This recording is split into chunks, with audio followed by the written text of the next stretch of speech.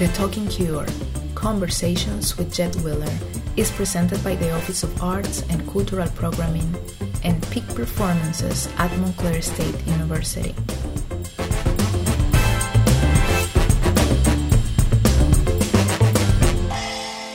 Welcome to The Talking Cure. I'm Jed Wheeler, and today I'm with Valdis Setterfield and David Gordon. And they are, in my view, the Barrymores of postmodern dance. They are indeed the Fontaine and Nureyev of performance. And I have loved them as a pair and individually for more than 40 years. And one of the most remarkable aspects of being in Soho, in their loft, is this is where I met them. I met them approximately where I'm seated right now. And what I saw was one of the most transformative, inventive, mind-twirling events of my life. It was a duet with two metal chairs. And from those chairs, the world has changed as a result of the chairs. Don't misunderstand me. Those chairs exist. Those were living, being, animated objects given life by two of the most remarkable, inventive performers I've ever met in my life. And the two of them are right here together. And by the way, if I didn't mention it, they're husband and wife. How long has that been going on, Valda and David? This husband-wifery kind of thing. Valda, you better jump in, because he'll jump on top of it. It's all right. Do you know how long it's been going on? Well, 60 years. It was in January of this year. Did you say 68 years? 60. 60. Wow. Well, it's not so bad. In January of this year, the end of January 28th or 31st or something like that. Well, I think I landed in America on the 28th, but it may have been, it was obviously a different 28th. But that's when I came here to January 28th, 1958. It was when I arrived in America. Do you remember meeting David Belder? Yes, I met him at one of Jimmy Waring's rehearsals. The only person I knew here really was David Vaughan, whose book you may well have written. Yes. And David had persuaded me to think about coming to America because there was an energy and an interest in dance which was not confined to the classical system which I was dealing with in England, for which I was never the right size, the right shape, the right everything, type. So I came, and I met Jimmy through David Vaughan, and ultimately began to work a little bit with Jimmy, and met David. Now, the remarkable thing about what you've just said is that, to the best of my knowledge, the David Gordon that you met was not a dancer. You can ask him that, and he'll tell you what he thought he was. Jimmy had a great talent for finding out what people might be and could do. And it didn't involve, in my case, it didn't involve, we don't do that here in America, we do it this way. No, we don't do that, because he knew about classical dancing too. So it was not a shock to my system, but it was a massive extension of thinking, which was such a beautiful thing you just said. Was thrilling. Really, it's such a beautiful thing. It strikes me as the foundation of the work that you've done with David, that it has no boundaries. Yeah, absolutely. Amazing. Absolutely. So we met. Jimmy at that point was making solos basically for people. He didn't have his own studio. He worked for Time and Life. So he rehearsed people alone at different times relating to their schedule or his. And we met and he said, "You two look good together, let's make a duet." And you said, David, I said she weighs too much. I can't lift her. And she said he doesn't know how to partner. And I said, all of which were true. It was true. Absolutely. I didn't know how to partner because I wasn't a dancer, because I was, in fact, at that moment when I met Jimmy, I was in college and I was an art student. And Jimmy came over to me in Washington Square Park and said, "You're a dancer." And I said, "No, I'm not." And he said, "You must come and audition for my company." And I thought, this is like Hollywood, Lana Turner. I just got discovered. Maybe, okay, I'll do it. And so I went there. I got the oldest pair of tights and the junkiest pair of shoes, and I went.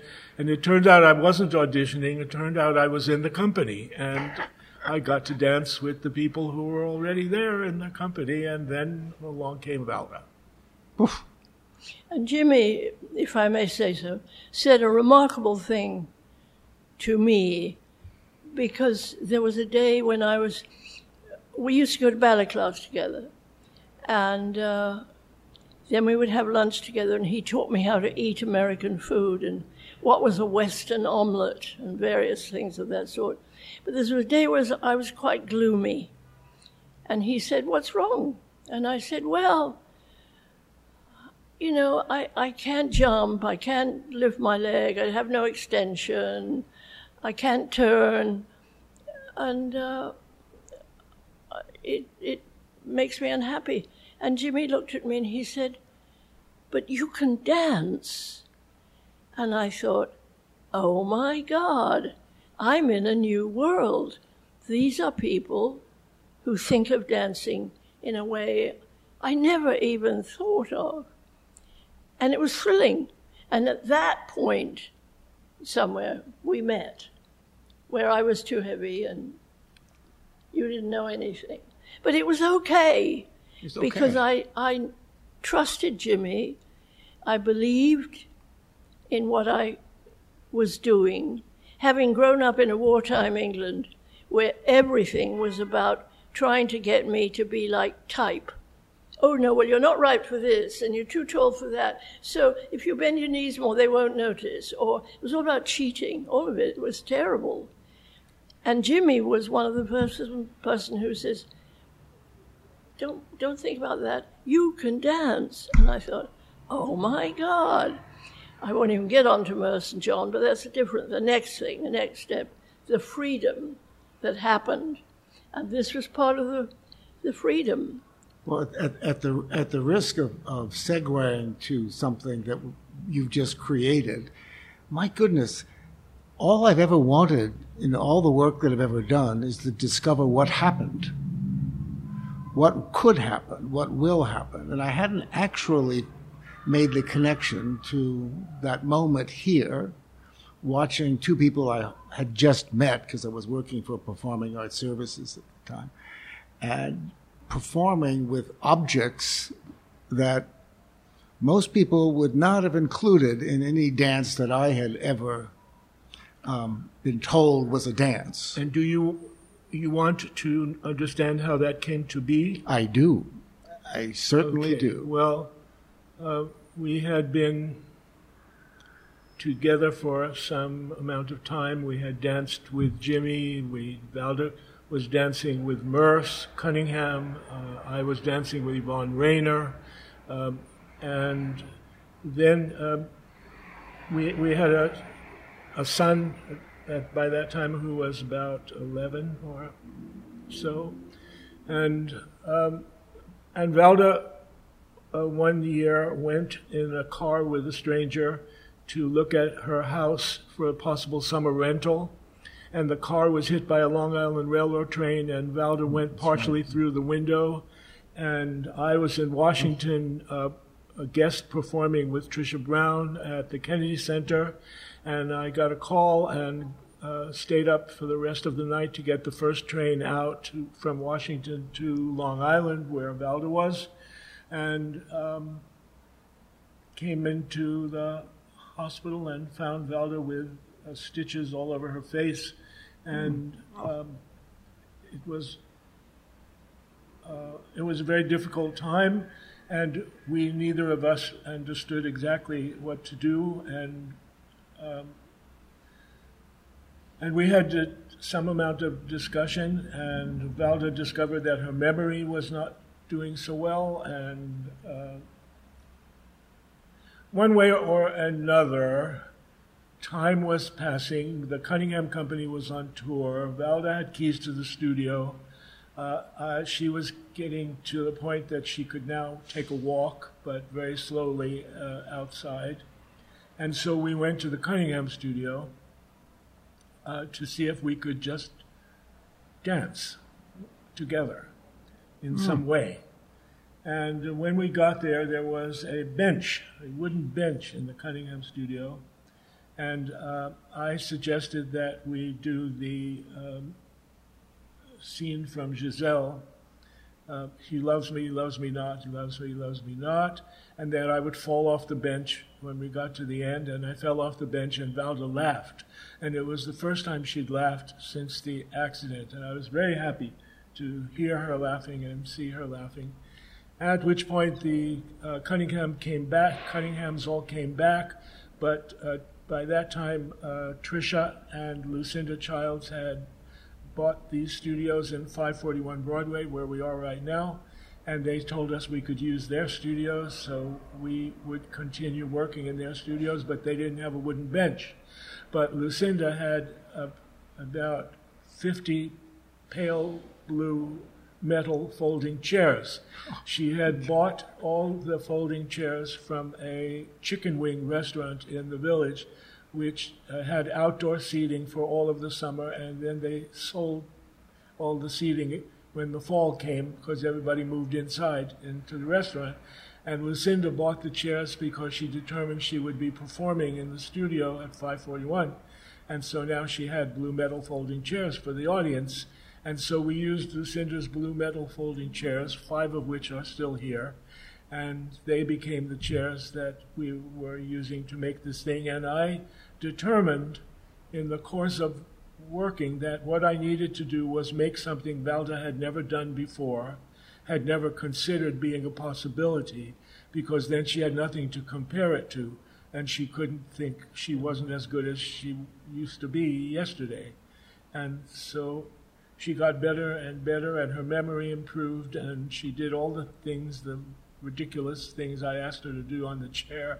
She fell backwards off the chair. She folded herself up into the chair. She could do everything. She could actually do everything, and by the time we were performing it,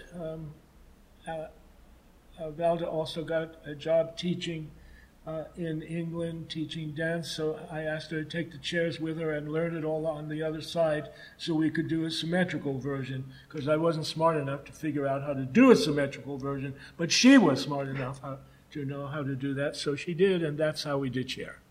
Fantastic. And all I would quickly interject with Merce, after Jimmy saying, "But you can dance," Merce, when I finally got there and took class, and he said we used to go to the Automat afterwards, and we'd talk, and we'd eat a lot of spinach. And he said to me, "You have wonderful skin," and that was funny. And we had a lovely time. And he said to me, "Don't make everything so pretty." Mm-hmm. And he was talking about class. And I thought, but that's what I grew up in England saying. You can't do it that way. You have to make it pretty so the audience won't notice that your knees are bent, or you can't stretch your foot, or you don't do, your leg doesn't go up. So I had grown up sort of lying and pretending I was going to be somebody else. Mm-hmm. And I hated it. But I didn't know what to do. They were grown-ups. They knew what they were doing. I didn't know what I was doing. But Merce said, "Don't do it, make everything so pretty." And I thought, oh, my God. I thought at first, what does he mean? I mean, my mother said, make it prettier. The teacher said, they'll look at your arms. They'll look at your smile if you don't. And I thought, oh, my God. I can give this up. I can give it all up, all the covering, all the shit, all the nonsense, and go to bare bones. And by God, I did. And he knew it. And we talked about it, and he was sumptuous about his generosity about talking about it and how we dealt with it. And I was free for the first time, and it was glorious. And I've always kept that. I have never tried to sell something. I'm not really a fully trained dancer. I'm not really a fully trained actor. I do bits and pieces. I learn a great deal from theater people who I have always found generous. I do little bits of studies with people that I happily meet and find out about. But it was really those two things. You can dance, and don't make everything so pretty. And I stopped. I thought, okay, no more faking, nothing.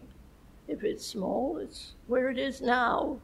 And it was allowed to happen by these new people that I started to be working with. And I was thrilled because I came here to learn, and by God, I was learning. Was it all easy? No. Yvonne Rainer said to me the first time I did something, she said, I want you to walk around the circle, or everybody in the room, I'd never met them before, and she said, I want you to moan and moan and moan and stamp your foot as you go. And I did this, and I sweated and got all wet and everything. And at the end of it, she said, well, no, not like that, but let's go on. And it was okay. I wasn't threatened by that. I thought, okay, I got something to learn here. So I was up and ready for all of it, and I got all of it. And you got all of it. There he is, right there, right in front of you. You know, it brings up a thought that I've had for, you maybe even heard me say this, but I thought one of the words that is used that keeps people from seeing things is the very name of whatever it is that you're doing. In this case, dance.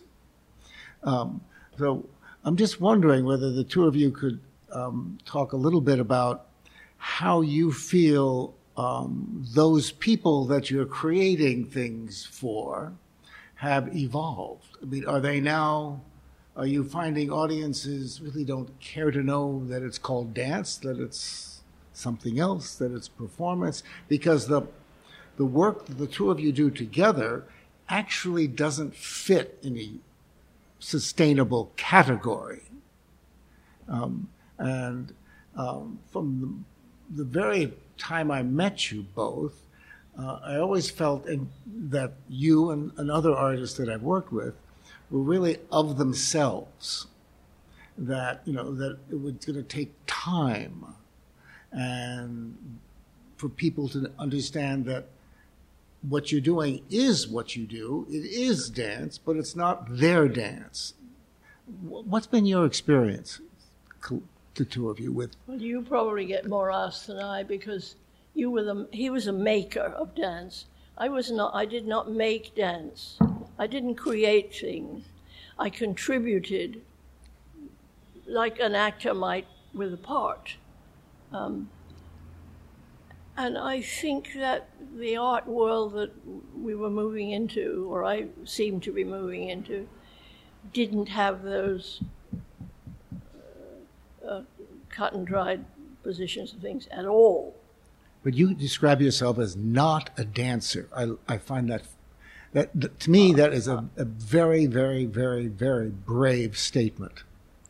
Well, to not be something that you are. I think I'm a performer, and I'm still a performer. I think if I'm a performer who never loses that dance impetus, but physically, I mean, one has to be realistic. You can't do the things you did. You can't even try. You can't try them, particularly with the accident and age and all those things. But you can be there, you know.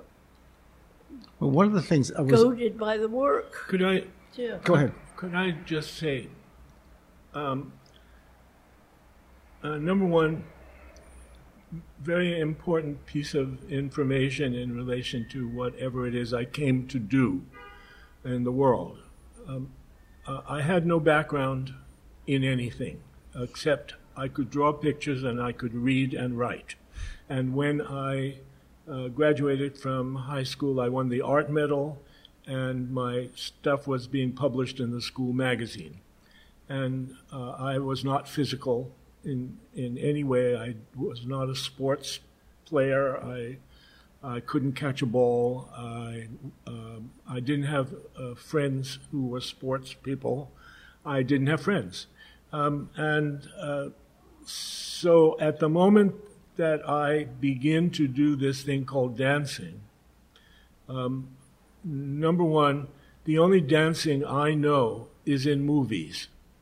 In movies, MGM movies, in Technicolor movies, people are walking in the street talking to each other, and suddenly they're singing, and suddenly they're jumping up and down. And so I think that dancing is, you walk in the street and you talk, and suddenly you're dancing. And whatever that dancing is, if it's hopping, if it's crashing into something, if it's using props, all of that is happening in movies. I am seeing everything in movies. And then I meet Jimmy, and Jimmy introduces me to Rauschenberg and Jasper Johns and John Cage, and these are the people I'm meeting. They are making art out of all kinds of things. Mm-hmm. They're putting all kinds of things together. So my putting something together suddenly isn't the most peculiar thing in the world. It's what everybody I know is doing. And when I begin to find out more about dancing, it's because Jimmy takes me to New York City Ballet, and because he takes me to see all of the people who are doing the things that interest him. And so I get to now see this kind of stuff. So by accident, as things happen, by the time that Baryshnikov asks me to make ballets for ABT, well, I have seen the ballet, and maybe I could make one of those. I don't know. I have no idea. But I say I'd like to have some metal folding chairs because I see them in your studio, and I see everybody uses those chairs when they're not dancing. So I would like to know if I could have those chairs when people are dancing. And so I get to put together the various worlds that I have been gathering, that I have been lucky enough to stumble across, and many generous people have been very generous to me, and that has furthered the use of this material. And then at some moment in time, somebody says, you belong in theater. And I don't, isn't this theater that I've been doing? Okay, well... There's that category again. Okay, start reading plays. And I am offered things to do, and I read the thing, and I think, I don't know what to do with this. And then I am offered something, and I think I could do something with this. And I am taking along with me all the things I have already learned in all these other places, because I don't have the sense that they don't share space and time. Well, when you decided to do Ionesco's The Chairs, were you feeling really cheeky about the idea of actually doing a play called The Chairs? Well, a very long time ago, before I met Valda, and when I was secretly trying to find out as a college student who I was, and when I had secretly, without telling my family, abandoned the English department and the fact that I was an English major, and abandoned the fact that I was listed as supposed to be in the education department and become an English teacher, and gone instead to the art department where I wanted to be, and met some people in college who were part of the dance department, and went to be, suddenly I was dancing, and got to be in a play called Dark of the Moon, and I was the witch boy, and I was dancing and acting and climbing over mountains, papier-mâché mountains. I never told my parents, and they never came to see me, and nobody knew what I was doing. And so On the way, I discovered off-Broadway theater, and I discovered the theater on 4th Street, and I saw a production of The Chairs. I never heard of Ionesco. I did not have any idea what I was seeing. I just went to, you could get $2 tickets, and I went. And so I saw it, and I thought, what an amazing, wonderful thing. And then time passed, and I saw other productions, and we saw a production together on Broadway with English people doing it. And I thought, this is not a good production of this. Everybody is saying this is the best production, but I don't think this is a good production. And then Joe Malillo at BAM said, what do you want to do? And I said, The Chairs. I would like to do The Chairs. And then we bought 8,000 metal folding chairs so that there would just be all these chairs. And but every step of the way was, I believed, I did not believe I did not have the right to invent whatever I invented next. I believed that the fact that you learn the next thing and another thing, the possibility of putting those things together, the possibility, I mean, it was a sort of miracle that I met this person, not from my culture, not from my religion, not from my city, geographical, and this person said, yes, I'll marry you. What a peculiar thing that was to start with. And well, it was very interesting to have someone in a field that I was really, really interested in and finding out about, who asked me to marry them, or how it happened. But it wasn't somebody in an office. It wasn't somebody who had no idea of what I was doing. And I didn't find that appetizing, whereas this seemed to be exactly right. We had things to talk about. We were dealing with the right things. I was going against type, which had been sort of fostered in me in my war growing up years after my first solo, which I'll get back to in a minute. And I was suddenly being able to give that up. And I was suddenly working with people who were also not interested in type. And how fantastic was that? I mean, it was amazing. And Merce said to me one day, "You're not vain." I said, "What do I have to be vain about? There's so much to learn. I'm not even thinking about that." And I wasn't. And I'm not really about those things. It was great to have this sort of huge adventure all the time. Well, can we just both say for 1 minute, or can I say for both of us in 1 minute, that a major circumstance that was happening to the two of us was Jimmy Waring. Jimmy Waring was the person who put all the parts of these worlds together. Jimmy Waring was the person who took me, you must come and see the collage of Schwitters. You must see the things he uses. You must see the found objects and the things that he then does something to make them be specifically what he wants them to be. And so these found objects that Rauschenberg used, that Schwitters used, that were in people's paintings and in film. When you were looking at the very surrealistic films, Jimmy took me to see W.C. Fields films. Mm-hmm. People jumped out of airplanes and landed safely in some other kingdom. All of this produced a kind of way of dealing and looking at the world. So James Waring was a choreographer. James Waring was an impresario. James Waring was a teacher. A teacher. He was a great teacher, and it was because perhaps he needed also to be somebody telling somebody else what to do or how to live or how to get found, and that was very extremely useful because he also had enormous taste and talent. And what he did for me, another thing he did for me, he was a member of the Museum of Modern Art, and they were allowed to have a partner I think it probably had to be a male, female, or whatever. I became Mrs. James Waring on paper, and it introduced me. It's like getting a green card. What? It's like marrying somebody in order to get a green card. Yeah. You married James Waring in order to get permission to go to the Museum of Modern Art. Or he gave me permission to go. And it introduced me to the movie world, which in my growing up wartime England, I barely saw a thing.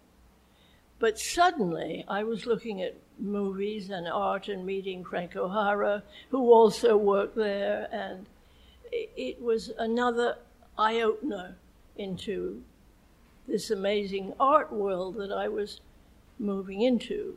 The only other thing I would say about that is that the one person where I came from who gave me curious support was my father. We used to go racing together, horse racing. He liked horse racing a lot. We used to do a lot of things together.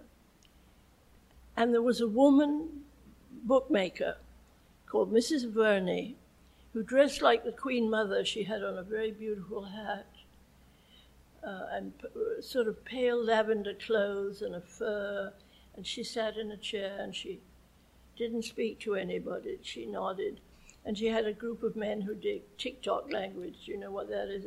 It indicates how the booking is going, and you do it with white gloves on, and they can see it across the course, and people know how to bet, and she did none of those things. She sat there.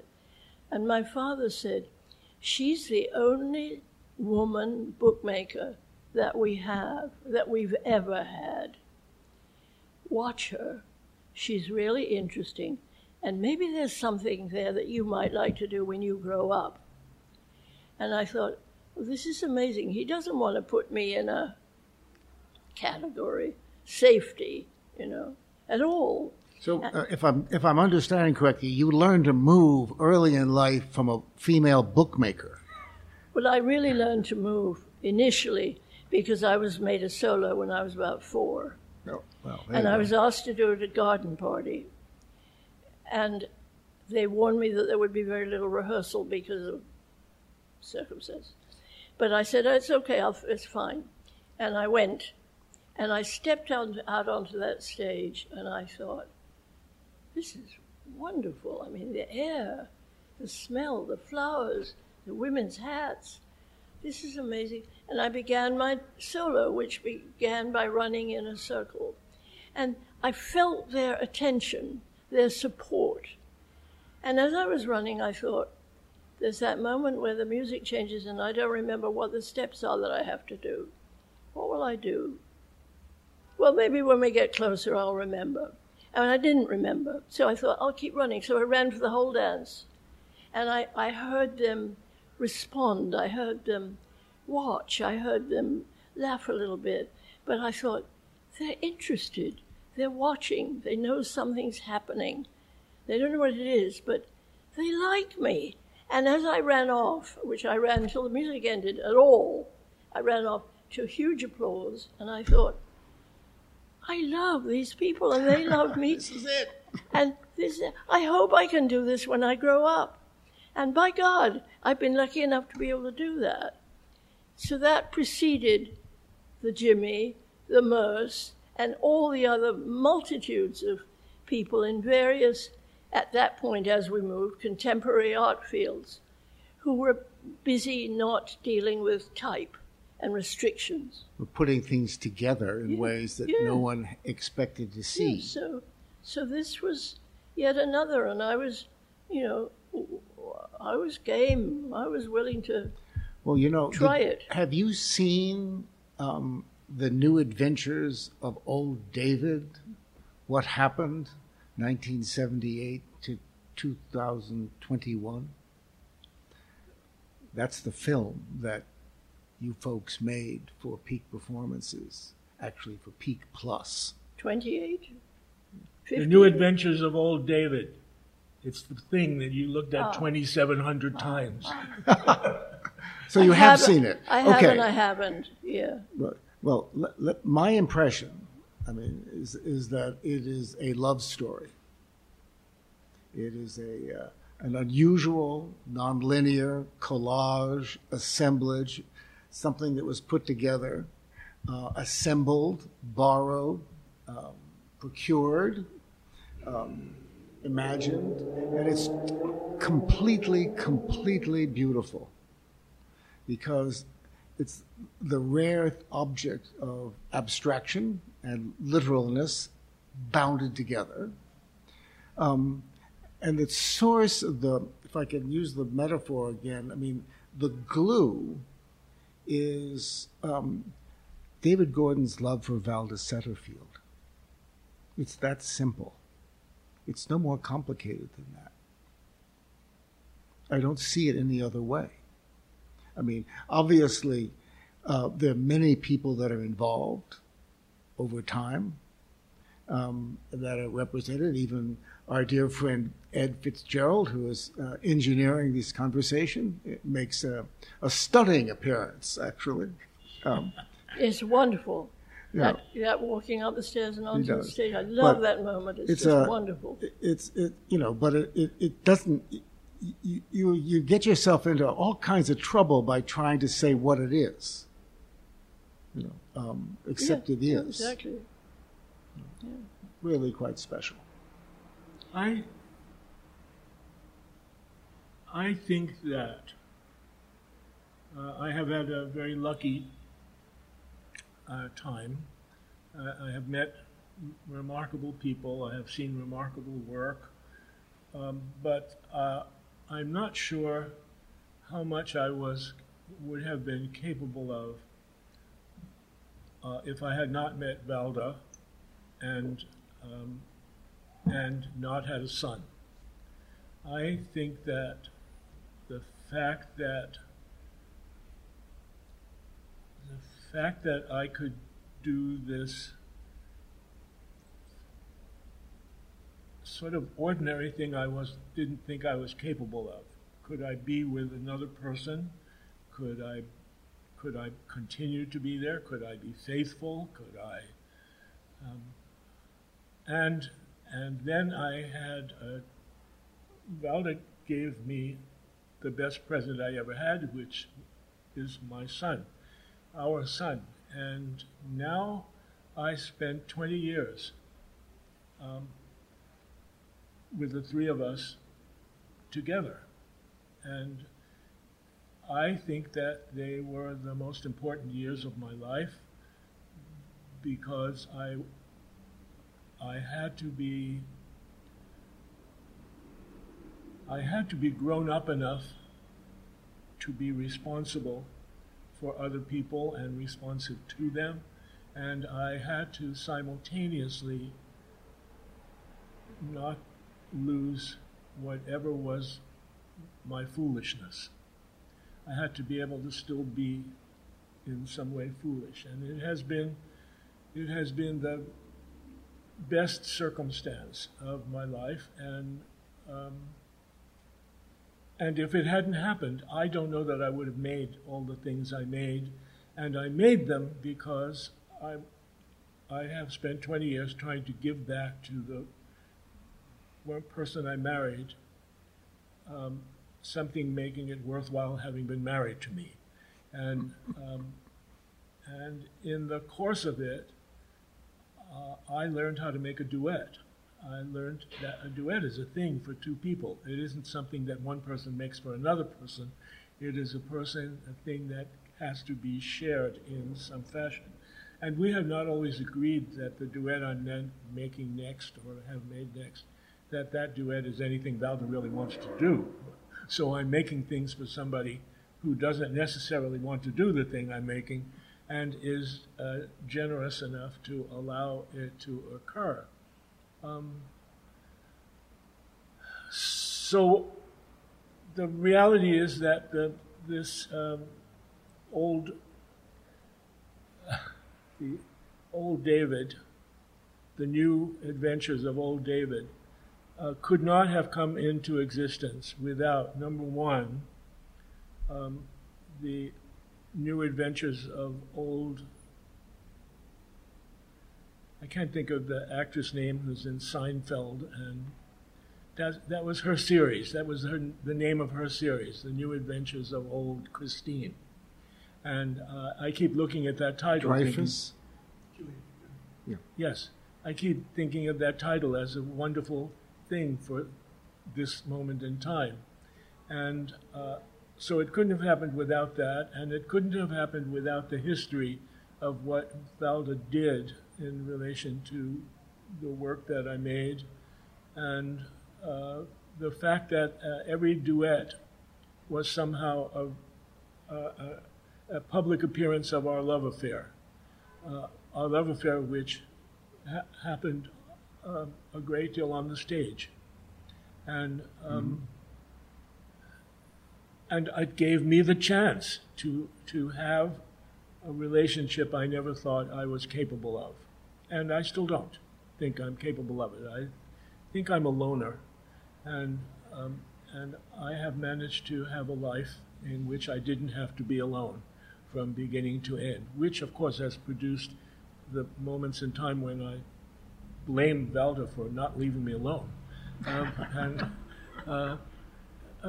But I think it's a part of the work, and I think it appears in the work, so that there's a moment in time in this studio that we're sitting in which I write down the argument we have all the time. We have the same argument over and over and over again, and it takes all these years to have it so many times. And so I write it down, and I print it out on a sheet of paper that is 12 feet high, and I put the same argument, two printings of the same argument side by side on the wall in this studio. And in a performance that we give, I stand in front of one of those sheets of paper, and she stands in front of the other sheet of paper, and we have our argument. The argument we have all the time, except now we're having it reading from a script on the wall that the audience can all see. And then when we get to the end of the argument and say the last thing to each other, we just switch places and have the bloody argument again, this time taking each other's part in each other's role. Well, I think that's the thing I've been making all these years. I've been making David and Valda's argument and their love affair. And that's what you're looking at. And this final thing called New Adventures of Old David comes about because you, with whom I've had another kind of love affair, you are make it possible to have this thing happen. And in the course of it,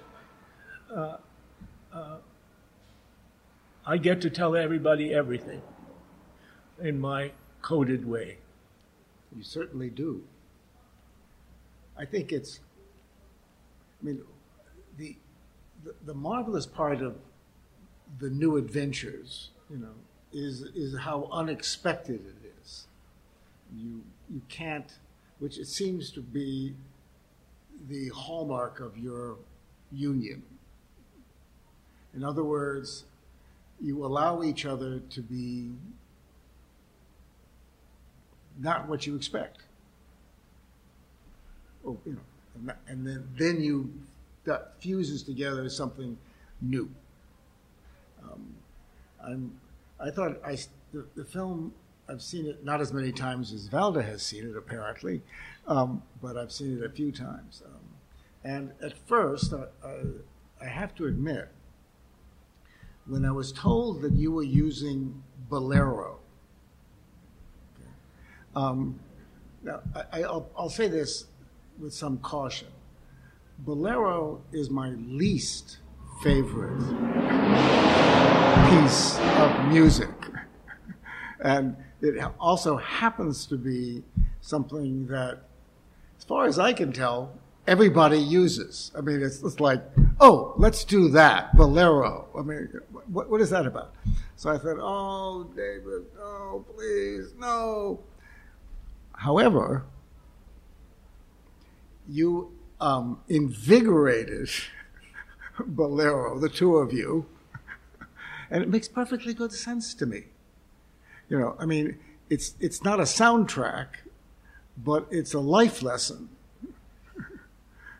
of assembling, of putting things together. And could you understand that I probably would not have used it. I would not have used a symphonic version in a symphony hall. The putting things together, the assemblage, is the flash mob.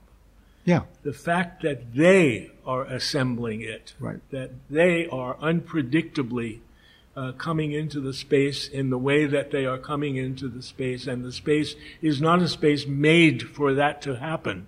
All of those things are what's going on, and that's back to the chair. That's back to the unobvious thing used in an unobvious way in a presentational fashion. And that's what those people are doing in this thing called the flash mob.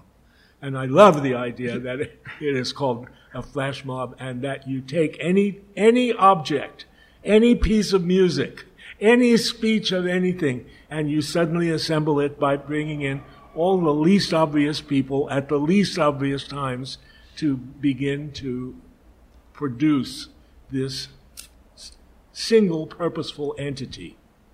Well, if somebody was coming to, I mean, it comes late in the film. However, I mean, first of all, I don't expect people to watch only once.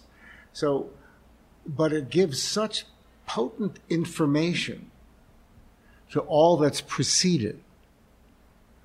You know, it is, in a very colloquial way, a kind of roadmap.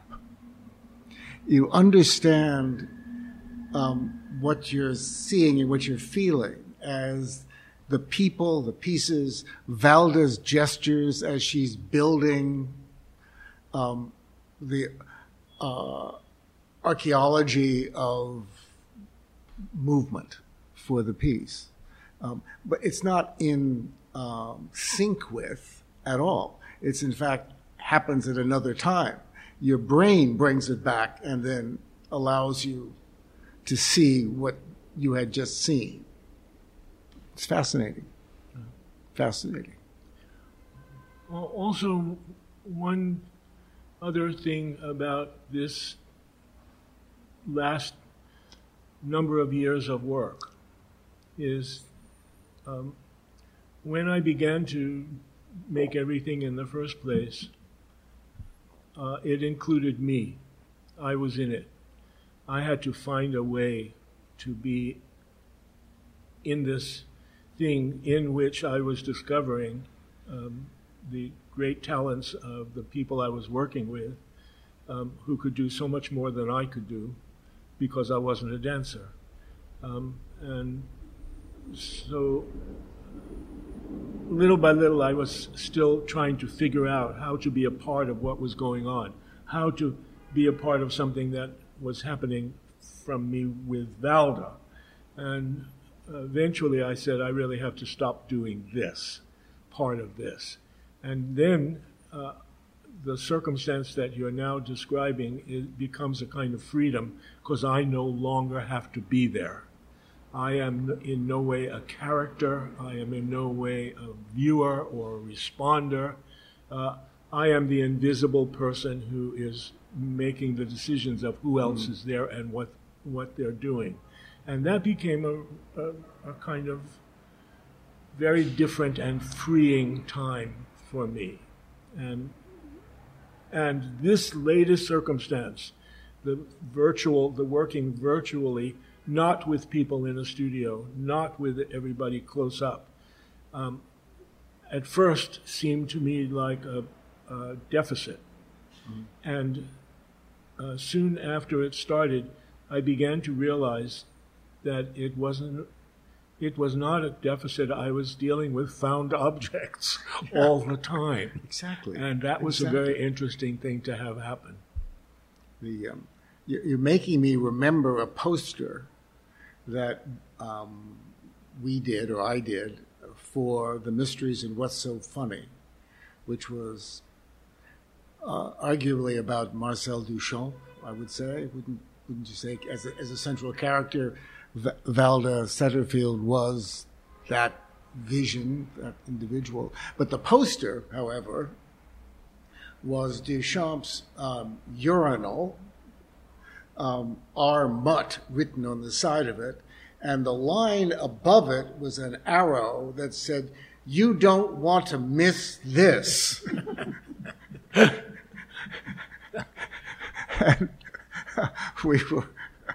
we made posters all over town with that. That was, And do you remember that we used the same armlet signature and put it on the back of every metal folding chair, so that Duchamp had now invented the metal folding chair as one of his art objects. Well, there you go. There you go. Well, can I speak for a minute? You all right? Yeah, please. Okay. I would like also to talk about Ain, because David knew far more about raising children just by virtue of being in a family where there were quite a lot, and he had bits and pieces to do with it, your brother, and so forth.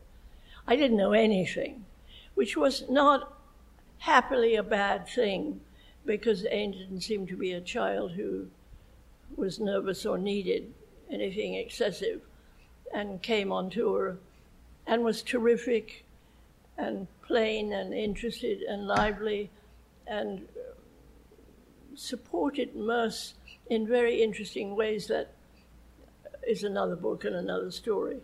But that was wonderful to have that and have him along and know he was there and we were okay. I thought for a minute, oh God, I'm taking him out of school. Is he missing friends? Is he missing education? And I'm dragging him around the world in places that they don't eat like him, they don't speak like him. And then John became his friend. Not only his friend, John Cage. John Cage, yes. His best friend. And it was because what John allowed him to do and how they exchanged things with each other. And I thought, I'm not doing the wrong thing. The kid is fine. This is wonderful. And it seemed to be good with you, and it wasn't a problem with school. And my father, once again, when I left England, said to me, we went down to the Queen Elizabeth to the boat, and a big to-do, and my mother didn't come. She didn't want to be there. And my father said, so if you don't like it, just come home, and we'll think of something else. Don't worry about it. So there was no kind of heavy weights or blame going on, which was really wonderful. And another thing that was amazing, you mentioned the mysteries, which, of course, everybody in this room at this moment was involved in the mysteries because he was the stage manager. Including Elise, who's not in this room at this moment, but was very involved in the mysteries. Yeah. But there we were, and you came to me one day in Boston at ART and said, there's a man who wants to see you, but they won't allow anyone backstage after the performance, the company rule. I said, I will hurry as much as I can. I had suspenders and a lot of male clothing on from Brooke Clothes. But I said, I'll be as quick as I can. And you came back again and you said, he says he'll wait. And I said, thank you. And I was as quick, and I went upstairs, and there was very little light. And there was this man standing there. And he looked at me very firmly and carefully and said, yes, I'm right. You have really absorbed, recovered, showing, revealed some aspects of Marcel. He was Paul Matisse. He had been married to Tini, or his father had been married to Tini. She then married Marcel, and this child, Paul, came into the household as an adolescent. He told me all of this. And Marcel was astonishing to him, and gracious and warm and helpful and supportive. And he helped make the bâton valise, the little boxes in a suitcase that were traveling art pieces that made. And he talked to me for hours. And he said, it's wonderful that you've done this. You really have found him. And the only thing I had really done, I think, was read a lot. The way I seem to know things, I didn't train that much. I trained when I could, but I read, there was a terrific book by Pierre Caban that you used some of. But I absorbed that life, that country life, what his father did, what he did, what his life was like in New York. And I was so thrilled to meet that man. And we sat there in the semi-dark backstage at ART for a long time. And he then sent me flyers, he sent me posters, he sent me letters. And when I next went to Paris, I went to see Tini again, and it was all about, oh, how wonderful you're here. We're having veal. Marcel loved veal. He was dead by then, of course. Oh, you're having white asparagus. Marcel loved the white asparagus, not the purple, but the white. We must have this. We must sit you in Marcel's chair, which was a very special chair. They took photos of it. They warmed to me like you wouldn't believe. They were so generous and incredible. I held little art pieces that he had made for Tini that are not in galleries or anywhere. I mean, that would not have happened without you having made that piece and then allowed me to be Marcel in that piece, or suggested. And the way I dealt with it was a very long time before that. And it was great. A very long time before that, I made a piece at the Judson in which you took off all your clothes and was stripped down to pasties and a G-string, and in that I made you wear your underwear clearly to be seen under your suit because you could see through it. I undressed her on the stage numbers of times. And I had been then by posing for painters for $27 at the Art Students League, $27 a week, which was not very exciting until I met George Gross, and I posed for that class. And that's another whole story. It sounds like another whole story. I'm going to tell you both that I love you very much. I want you to know that we have many, many other stories to tell each other about our lives together, but personally, it is such a privilege to have been included in your creativity, the assemblage, the putting together of disparate, unusual objects, and to have included me. Very special. Thank you. Thank you. Thank you both. Thank you.